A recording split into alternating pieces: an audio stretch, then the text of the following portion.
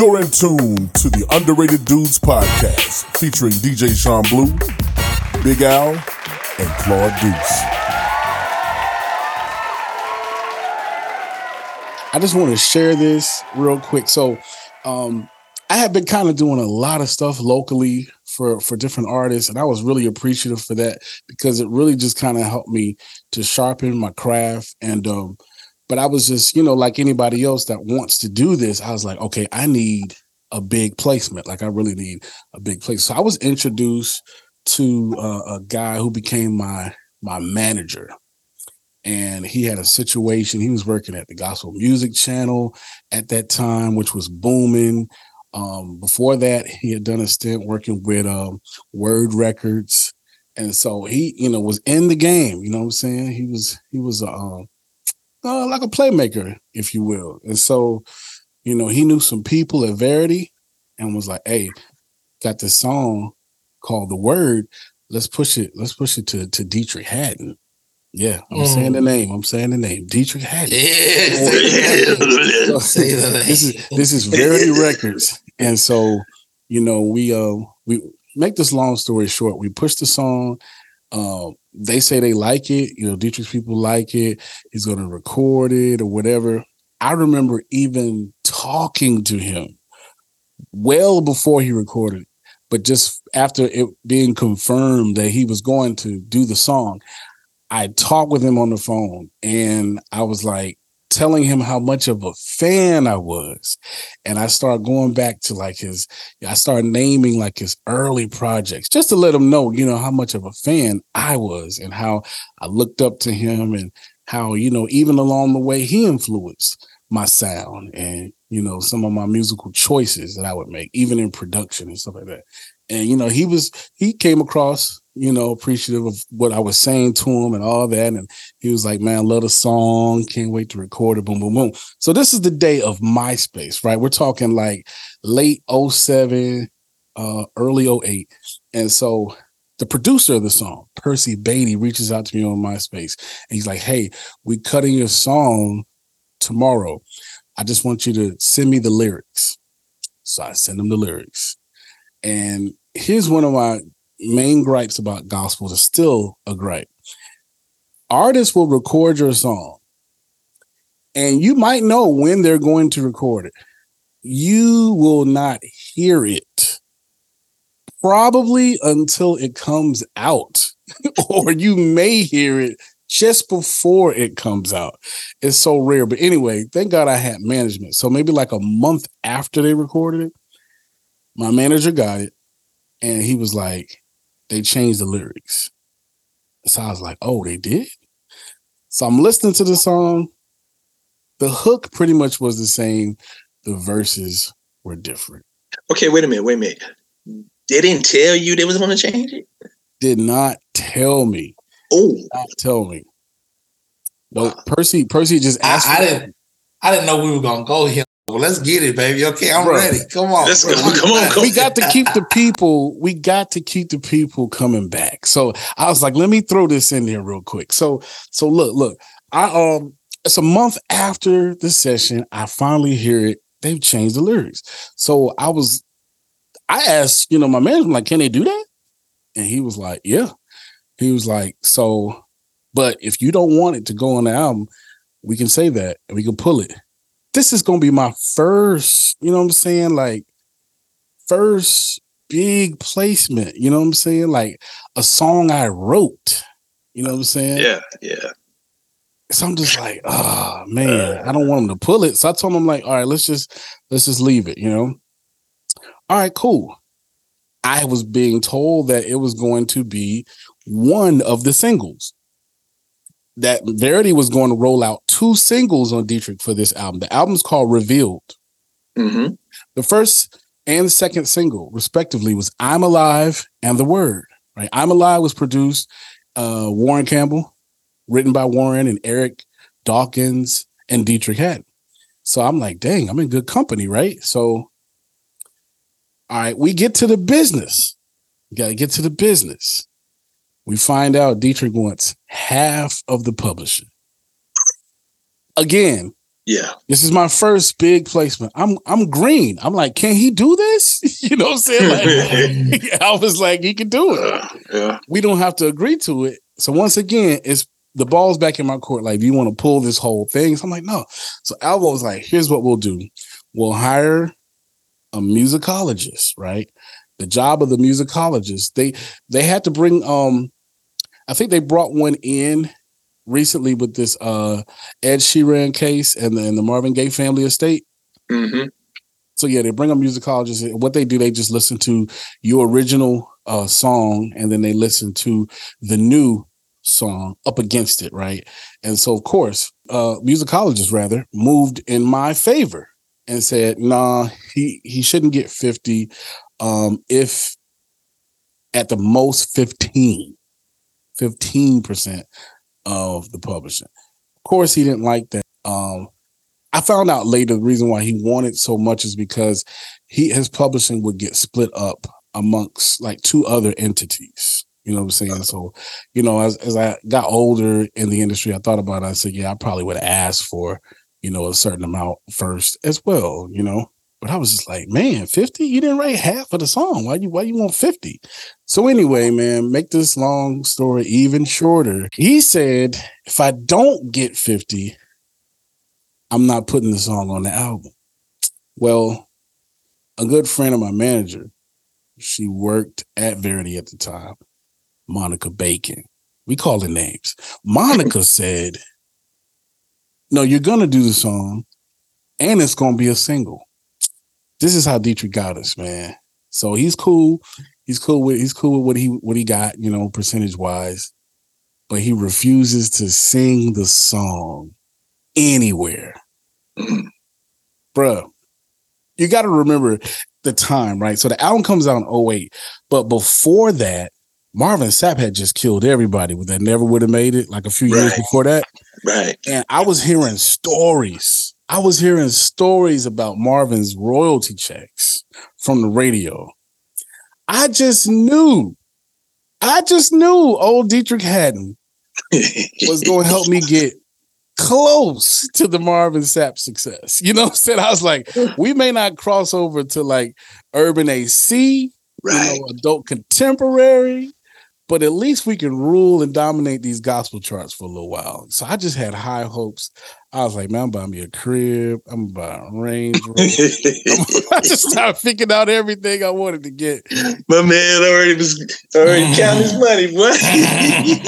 And my man did not sing the song at all. He just refused. He wouldn't do a music video for the song. My manager's wife is a videographer. She offered to do a music video for the song for free. Still didn't, because he didn't get what he wanted on the publishing end. That was one of my biggest wake-up calls to the gospel music industry. Wow. I have several more, but I'm going to hold them for some other episodes. But you guys have any you want to share? Yeah. Go ahead, Blue. Okay. Now, I remember you telling me a story at 10. Boy, it was cold. Little man was cold. You know what I'm saying? I'm just let y'all know, ladies and gentlemen, this fella was a problem at 10. Man said he started singing around 2. But I came in the scene. He was 10 years old. This man was leading songs for the choir and all that. But anyway, I'm going to give y'all my story. I'm going to fast forward all the way around the time your album came, 2008. I'm going to talk about the Arrow Records, its official mixtape. Yeah, it dropped in 2009, right? Dropped in 2009, yeah. Right?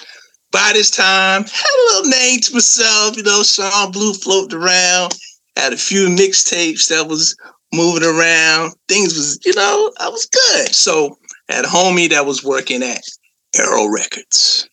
My man, D Woods, a.k.a. Chicago Real. Shout out to him. So he was like, he gave me that call. He was like, yo, Blue, man, I got something for you, bruh. Like, what's up? What we got? He said, listen, label want to do a mixtape, man. So I'll put your name in the hat like, yo, I know the guy who can do it. I said, word? So he was like, yeah, man. So you interested? I said, yeah, man. this is going to be a commercial release. So I'm thinking at the time, Clue did the Professional Part 1, the Professional Part 2, Funkmaster Flex did his 60 minutes of funk mixtapes. They went gold. Clue's joint went platinum. So I was like, yo, yeah, it's my turn. You know what I'm saying? So I was excited about it. We start talking, and I let him know, yeah, let's do it. So my man D sent me the tracks, and I already had put the mix in sequence. I already had the mixtape already done, really. So I knew I had to re-record it. So I was ready when I went to the A, Atlanta, to record it. I already knew how it was supposed to flow. So I already had everything ready to go. So it's time to head to the A to do it. And I got to the studio, and they was like, hey, where you going? I got the track listing for you. Like, what you mean? And this was the general manager / A&R. I'm just going to say Jessica. You know what I'm saying? And I was like, track list? What you mean? She said, I got the track listing order for you. Nah, hold up. You know, when it comes to doing a mixtape, you guys ask for a mixtape. If I do it like this, now we doing it. This is a compilation. It's not going to mix. These BPMs going to be all over the place if I put it the way you want it. You wanted a mixtape. So at that point, I was already in the studio.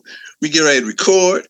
So I called my man D. I was like, hey, man, hey, they talking about me.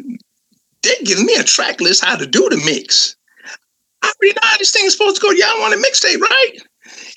And so he was like, oh, no, Blue, man. I was like, no, I ain't doing this, man. So my man was like, oh, Blue, just chill, man. Just trust me. Just try, man. So, okay. So I went by the track listing that they gave me. You know what I'm saying? So recorded it in that sequence that they gave me.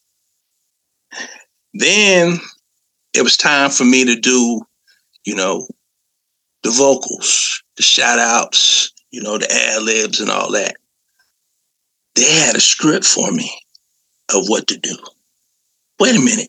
So you mean to tell me you got a script for me? So it was like, here, say something like this here, and then say something like this here. But I was like, okay, I'm going to ride this way because I'm thinking this is a Universal Recordings release. Hey, this is an opportunity for me to hit that next level. So I did the project. I wasn't really happy about the situation, but about the time I knew it was going to be a national recording, you know, the due date when it was coming out, boom, all right, let's do it. So basically, it was a compilation that I wasn't really happy about. It was supposed to be in a mixtape. So anyway, the joint's supposed to drop. And so I got up that morning, because I was going to go buy it. You know what I'm saying? I was going to go to the store, because they said it was going to be at Walmart. It was going to be at Best Buy, all these outlets, right? So got in the car, got up early. I went to Best Buy. No, it wasn't on it. No, I went to Walmart first. I went to Walmart near where I live. They didn't have it. Okay, maybe it's at the one across town. Jumped in a ride, went across town. He wasn't on the shelf there. I saw yours, Deuce. I saw your album on the shelf. So I was like, my man, right here we go. Okay. My joint wasn't on the shelf. So I left Walmart. Then I went to Best Buy. Went to Best Buy, told the guy, I said, listen, I'm looking for L Records, It's Official Remix. And dude, he was like, hey, bro, are you on this album or something? I guess I was pressing him to look for the album. So he said, you know what? I think it may still be in the back. So anyway, he went in the back and he found it. Wow. You know what I'm saying? So I was like, so he said, you want it? By this time, man, I was like, nah, bro, I'm good, man. But he was like, yo, congratulations on that. Da, da, da. So, all right, I found it at Best Buy, but it was on the back, but it wasn't on the shelf. So there was a Christian bookstore across the way. So I said, well, let me check and see if it was at a Christian bookstore. Went in a Christian bookstore. Yeah, there it is right there. But at that particular moment, that time, I'd expect it to be at the Christian bookstore. Right. I was looking for it to be, Walmart, because I was, I had my little camera phone. So I was gonna take the picture, post it on MySpace, let everybody know, hey man, I got a official album out. Okay. So I didn't get it from a Christian bookstore. I just kind of walked out. And so all this is going on, people are calling me, because the way I was promoting it and let everybody know, I let every family member know, everybody know that I knew that I was gonna be on this project and it was going to be out. It's going to be in stores. Y'all need to go get it. So I made a big deal, but nobody couldn't find it. So that really made it, that really didn't help either because I couldn't find it. Then everybody that I know that I told, they couldn't find it. I mean, I went on radio shows promoting it, blogs, everybody. Nobody can find it. So now by this time, I'm 38. So I call the label. Hey, man, y'all told me the album's going to be out. What's up with that? Hey, nah, man. It's going to be at limited locations. Wait a minute. I didn't say that from the jump. Y'all was telling me universal release. It's going to be out in stores. It's going to be available on all platforms or whatever. What's up? Right. And they tell me something totally different. So... okay, all right, well, disappointed, you know what I mean? But I kept, I was like, oh, yeah, cool, but that was very disappointing that it was a major release that I put out there, that I promoted. Not only that, going back to the whole beginning of putting the project together, that didn't help because I really didn't think that was my best work. But I thought it was a situation that was going to take me to the next level, for me to do what I've been doing. I put the mixtapes out. I had a lot of mixtapes out by that time.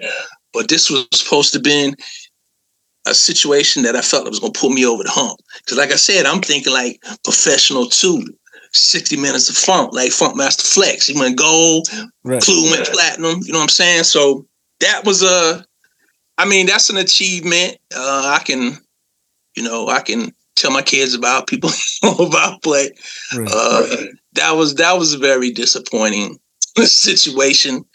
It is more to the story, but yeah, that was very disappointing. I feel you, man. Al, what you got, man?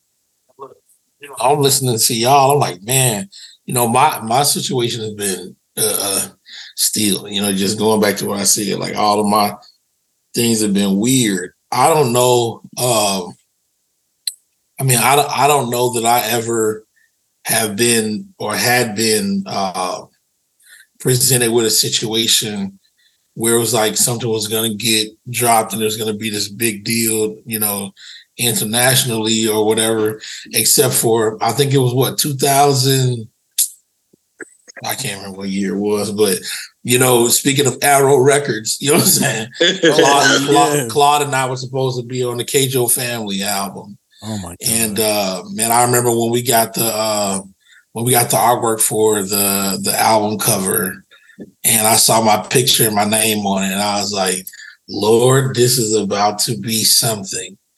And then there was nothing. You know what I'm saying? Like there was like absolutely nothing. Like no talk, no we had anything, like, man, like there was nothing ever said about it again. Like nothing. And so, but that had to, like that was just the only thing concerning that. For me, man, my entire situation has been, like, I listened to both of y'all saying that, y'all were, of course, exceptional at your craft and just knew how great you were, and people were able to pull out how great you were. And, saying, like, y'all had situations that didn't materialize to the degree that y'all thought they would. For me, I feel like I've always been pushed aside. Like I've always been kept like in a padded room. And what I mean by that is, man, my life has been, exceptional and weird simultaneously, speaking career-wise, because, right out the gate into my career, the person that I idolized the most in the gospel music industry became the number one gospel music artist in the world, and had the number one gospel music album and song in the world, and went 6 for 6 in the Stellars that had never been done prior to that. You know what I'm saying? And it was like, this is my friend. This is somebody that I talk to, that I have his cell phone number, his house number, his address, that kind of thing. And so of course that was Tone B. Slade, you know what I'm saying? And then like the way my life moved from there, I look back at these experiences I had where, and I think it was 05, I believe it was, that New Life Worship Center invited me to come and serve as the MC for Claude Deuce's Minister of Music Appreciation Program in August. Yeah. And I get there, and I think I'm about 1 or 2 weeks after Montreal Derrick. You know what I'm saying? And so like, I get there, and Canton Jones is a special guest that night. Mm-hmm. And not only did Claude connect even more so with Canton, I connected with Canton that night. And that wasn't even a thought in my head. I was just like I did, this is just being honest. I was in such fan mode that, one, I'm at Claude Deuce's church. And then 2, you telling me that Canton Jones is going to be here too? Like, you know what I'm saying? Like it was mind boggling. And I don't know if I can't remember if it's actually 05 or 06, but I think it was 05. And I'm pretty sure it was 05. And so we, you know what I'm saying? Like I've had these experiences where I've met Kent and had his number, and, and I have to exclude Claude from this situation because clearly you can see that we have like done an entire album together. But like, there are people in this industry that are, just, have been phenomenal. So Slade, Canton Jones, John P. Key. I go to John P. Key's church. We have a conversation. John P. Key's listened to my album. He literally told me his favorite song on the opening act was Boom. And I was like, wow. So, gives me a cell phone number, blah, blah, blah, blah, blah. The Williams brothers, Charles Jenkins, Dietrich Haddon. Dietrich Haddon he was releasing, I think it was in 2011, he was releasing Church on the Moon. He had a release party in Detroit. The first and only time in my entire life that I have gone to Detroit, Michigan, was to go to the Church on the Moon album release concert, and I performed at the Church on the Moon album release concert and killed them. Like, had a great set, like, to where everybody's like, yo, who is this? Mm-hmm. And so I've just had those kind of situations. Beyond that, like Tim Rogers, like there have been so many, Bobby Jones, so many of these people who actually have this real life ability to say, at one time they either had labels, and or one time they had like situations where they could have been like, yo, I'm gonna allow Big Al into this space. But for some reason, they never would. They never have. And so it made me wonder if my ability was up to par enough for a long time. And it crippled me for a long time, unbeknownst to a lot of people. You know what I'm saying? It crippled me because it's like, why do I know these things? I'm sorry.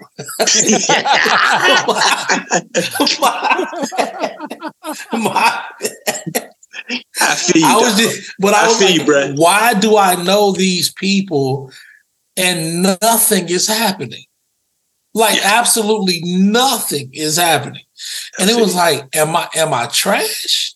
You know what I'm saying? But what was crazy, I mean, Lecrae, Tadashi. Yeah. You know what I'm saying? Like, you know, it was just like these guys, man, Trey 9, oh my gosh, the whole Much Love Records family, Trey 9 and Jimmy McDowell and all them boys in Houston.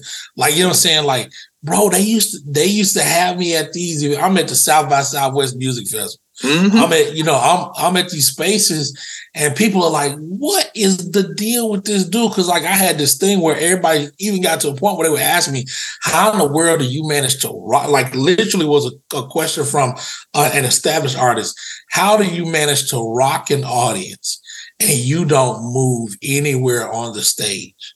But you draw them in. And I go back to what Claude was saying. This is what y'all did not know. I was so influenced by Tone, but y'all know I'm 100 pounds heavier than everybody in the crew. You know what I'm saying? So I'm super influenced by Tone. So like when I used to do my performances, I used to put like little dance breakdowns in the middle of a song. And I'll never forget, bro, it's August, back to school event in Northeast Louisiana. It's 102 degrees outside. We're outside doing the back to school event. I'm performing. I got this song Dance With Me. And in the middle of it, Tony had produced an artist named Lindsay. And she had a song called Not Hot. And he had this little dance breakdown in the middle of the song. So I snatched that dance the number, put that little part, put that into the Dance With Me song, and like created this whole dance routine.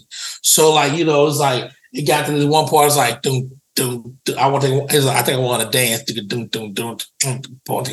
and I'm dancing. But I'm 100 pounds heavier than everybody in the squad. So, bro, I'm talking about I danced and then I couldn't finish this song. Like I was just like throwing my hand up, like getting like I had no words because I had no wind.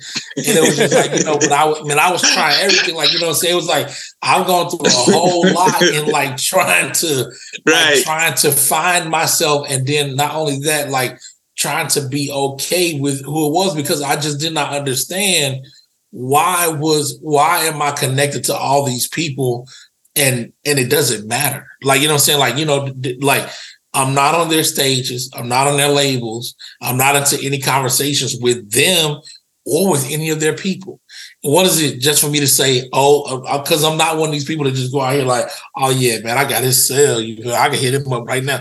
Like, what I'm gonna do that for? Like, you know what I'm saying? Like, I don't care that I have your cell phone number. What is it? But then at the same time, it's like, maybe it was, you know, me like not asking. I don't know. But what it did was for years, man, you know what I'm saying? Like I said, it just, you know what I'm saying? It just crippled me, you know what I'm saying? And made me believe that maybe I'm not as tough as, you know what I'm saying, they think I should be. But then on the flip of that, what's been crazy is as long as they've been working, I've been working.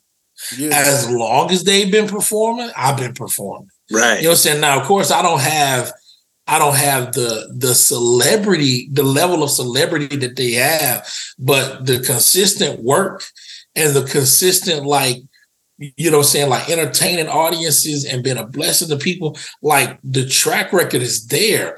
But it's like, I think it's like there's this thing where I feel like they just keep me in a padded room, like, nah, we can't let Al get out here. You know what I'm saying? Like, you know, and I you know, and it, like I said, it used to bother me psychologically, you know, for a long time. And I'm just starting to just be okay with the fact that, like, man, I think they know, like, you know what I'm saying? I think that people know. It's like, man, like I could, you know what I'm saying? I'm cool, but when they come to, you know, getting on the stage and grabbing the mic, it's like, let's get it. You know what I'm saying? Like, I don't care who it is, you know, where it is. You know, I had one situation in my life where I felt like I was in trouble on the stage, and And it probably was a get back, on the cool, being honest. So my boy Ken Jones, you know what I'm saying? Like we did an event together in Alexandria, Louisiana. And of course he had the bigger name and the bigger draw. And so, you know what I'm saying, everybody was excited to see him. But that particular night, man, I don't know what happened. I was on. And I put that smoke to him. You know what I'm saying? Like I did, like I put that smoke to him. The next year, the truth came. My boy Emmanuel, Pastor Manny, he came through, same place.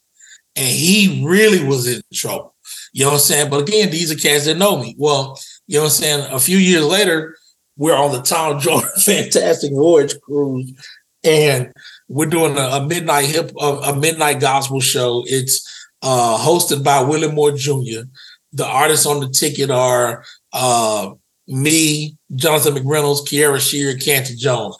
Curtis Blow had just dropped a Christian hip hop joint, so he wanted to be on the show. So they added him at the last minute. So Willie Moore's, hosting. So it goes Curtis Blow, then it goes Johnny Mac, then it goes Big Al, then it goes Canty Jones, then it goes Kiara, because Kiara is the biggest draw. I bet. So Willie Moore got up, Curtis Blow got up, did his thing, but Curtis Blow's sound was incredibly dated, for what we were doing. First generation. Yeah. So then John McReynolds got up, and he swooned on him so hard. He was singing on him so cold, like his voice was really working that night. Mm-hmm. And I felt so great because I was like, oh man, coming up behind this, they're going to be ready for some energy. So I was like, this is great. So Willie Moore Jr. gets up and he's like, this next man coming to the stage, I've been knowing my boy for a long time. Facts. Because Willie Moore Jr. and I know each other. Been knowing each other a long time. So it's like, it got his cell phone up. So it's like, I'm like, facts. He was like, when I first came over to this side, he was one of the first brothers to embrace me. Facts. He was like, when I moved to Atlanta, this man invited me to his house and like really, really, showed me the ropes. So I was like, not me. You know what I'm saying? So he started, he just rolling like he's getting his introduction on. And so he's like, y'all start making some noise. And I was like, hey, that's not me. I'm telling the stage production manager, I'm like, that's not me. He's introducing the wrong person. And they were like, huh? And then he was like, y'all give it up for my boy Kenton Jones. And then they were like, no. So they flagged Willie down and they say, it's Big Al. Then he says, oh, and he goes to turn around and Ken Jones he said me, D-Nail, 300. And so when he said that, Demetrius hit that button on his playback. Yep. And that thing, woo. And we give you glory, God. He was like, if y'all can't get the Lord to pray, let's get it. Like, dun, dun, dun, dun, dun, dun, dun, dun. And bruh, when I tell you Canton Jones went on to give us 20 minutes of mayhem on that ship, it was the best thing I ever seen. And all I said was, I don't want to go. I don't want to follow that. Man, I was so scared. I was like, oh my God. And he tore it down, like straight up tore it down. And when I got out there, man, I was so scared. I can't lie. But when you give me that microphone, it is what it is.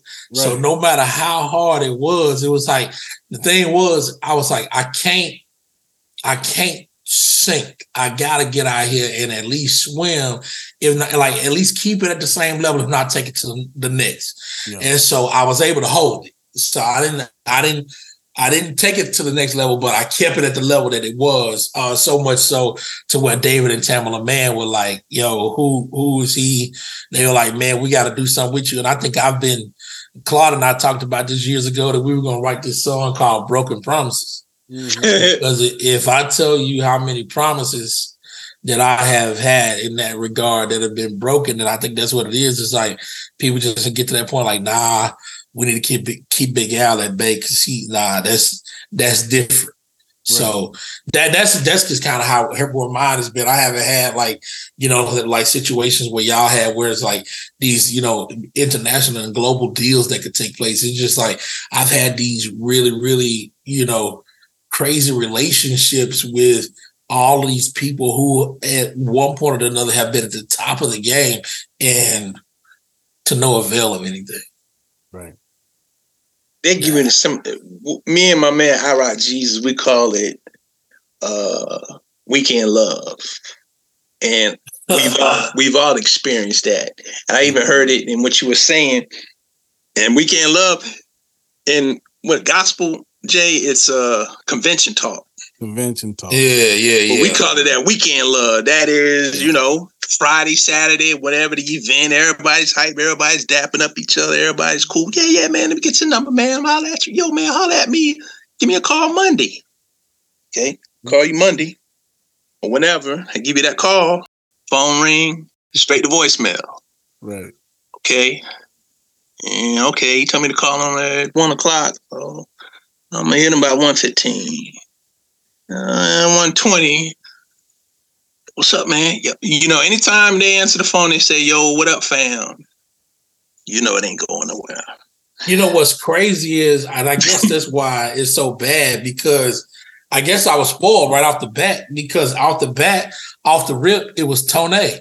So when I met Tone, the night that I really linked up, because I had met him the year before at the Stellars. I took a picture with him. The year following at the Stellars, I took a picture with him and talked to him. But a month and a half after the Stellars, he was in Louisiana in Baton Rouge doing a testing rally concert at this church. And I pulled up, because I was like, if he was ever anywhere in my vicinity, I wanted to see him in the show. And so it was him, his mom, rest her soul, and his manager at the time, Mark. Okay. And his road manager. And so they're there. And so I pull up, and that night, like, I'm watching this dude wreck. I'm talking about wreck. So after it was over, get ready to leave, like, the pastor's wife, who was in charge of this event, who I had spoken to quite a few times because she was an educator as well. When I got ready to leave, her team was like, "Hey, she doesn't want you to leave yet. Can you just hang around for a minute?" I'm like, "Sure." So I hang around. T comes out to like greet some of the kids who were staying back. I guess they were like some of the kids of the church that was hosting. And so he came out to sign autographs and take pictures. And this dude turned around. He was like, "Hey, bro, don't leave. I need to holler at you." He's talking to me. Now, this is a guy that I have idolized for the last 4 years of my life. Like, I have done everything I can to research every single thing about him because I was that locked in. And so when he got done with all those kids taking pictures and everything, I walk over to him and he's like, "Man, I just want to sow seed into what I believe is an incredible ministry." And so he dapped me up with the holy handshake. And he was like, you know what I'm saying? And so I just, put it in my pocket. So we just started talking, you know what I'm saying? And I was telling him that I had emailed him a couple times or whatever. And then I was telling him I had just met him a month ago at the Stellars. He was like, "I don't remember that." But then he goes into this trance almost where he's like, he said, "I was at Six Flags last summer. And I was dancing on the stage. Yolanda Adams brought me out there and he said, I kicked my two-way pager off into the audience. Did you pick up my pager?" And I was just like, how do you remember that? Like, he picked it off into the audience. I picked it up and gave it to security. This dude remembered it to the T, and Mark just bust out laughing. He was like, "Man, his mind is bad like that." I was like, "Bro, that's toe up." You know what I'm saying? But we were just sitting there talking. And so he was like, "Man, have you ever heard of the Gospel Heritage Praise and Worship Conference?" I was like, "Yeah." He said, "I got to sing there next week. Can you get to Atlanta?" He said, "If you can get there, I'll take care of everything. I just need you to get there." And I was like, "I don't know, man. I'm a school teacher. We're getting ready for testing as well." He said, "I tell you what, hey, Mark, come here." So Mark, he said, "Give me a card." So on the back of Mark's card, he writes his cell number, his house number, and his wife's cell number on the back of the phone. And he was like, "Call me Tuesday after this time." And on Tuesday, I called him and we talked for 3 hours. Wow. This is the first. And then he starts telling me, he was like, even that day, he was like, "You already knew you were ink, didn't you?" And I was like, "Huh?"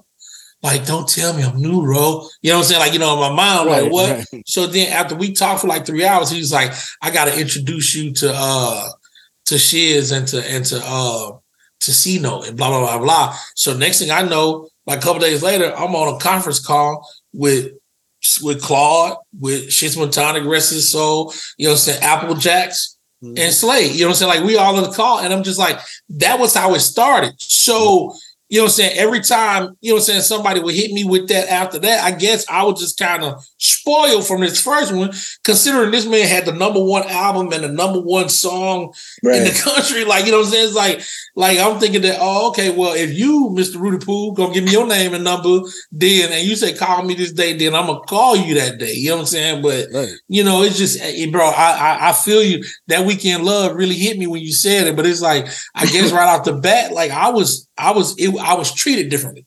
So it's like, you know, and I will say that about T, man, like, Slade always been different in that regard. You know what I'm saying? I ain't gonna lie.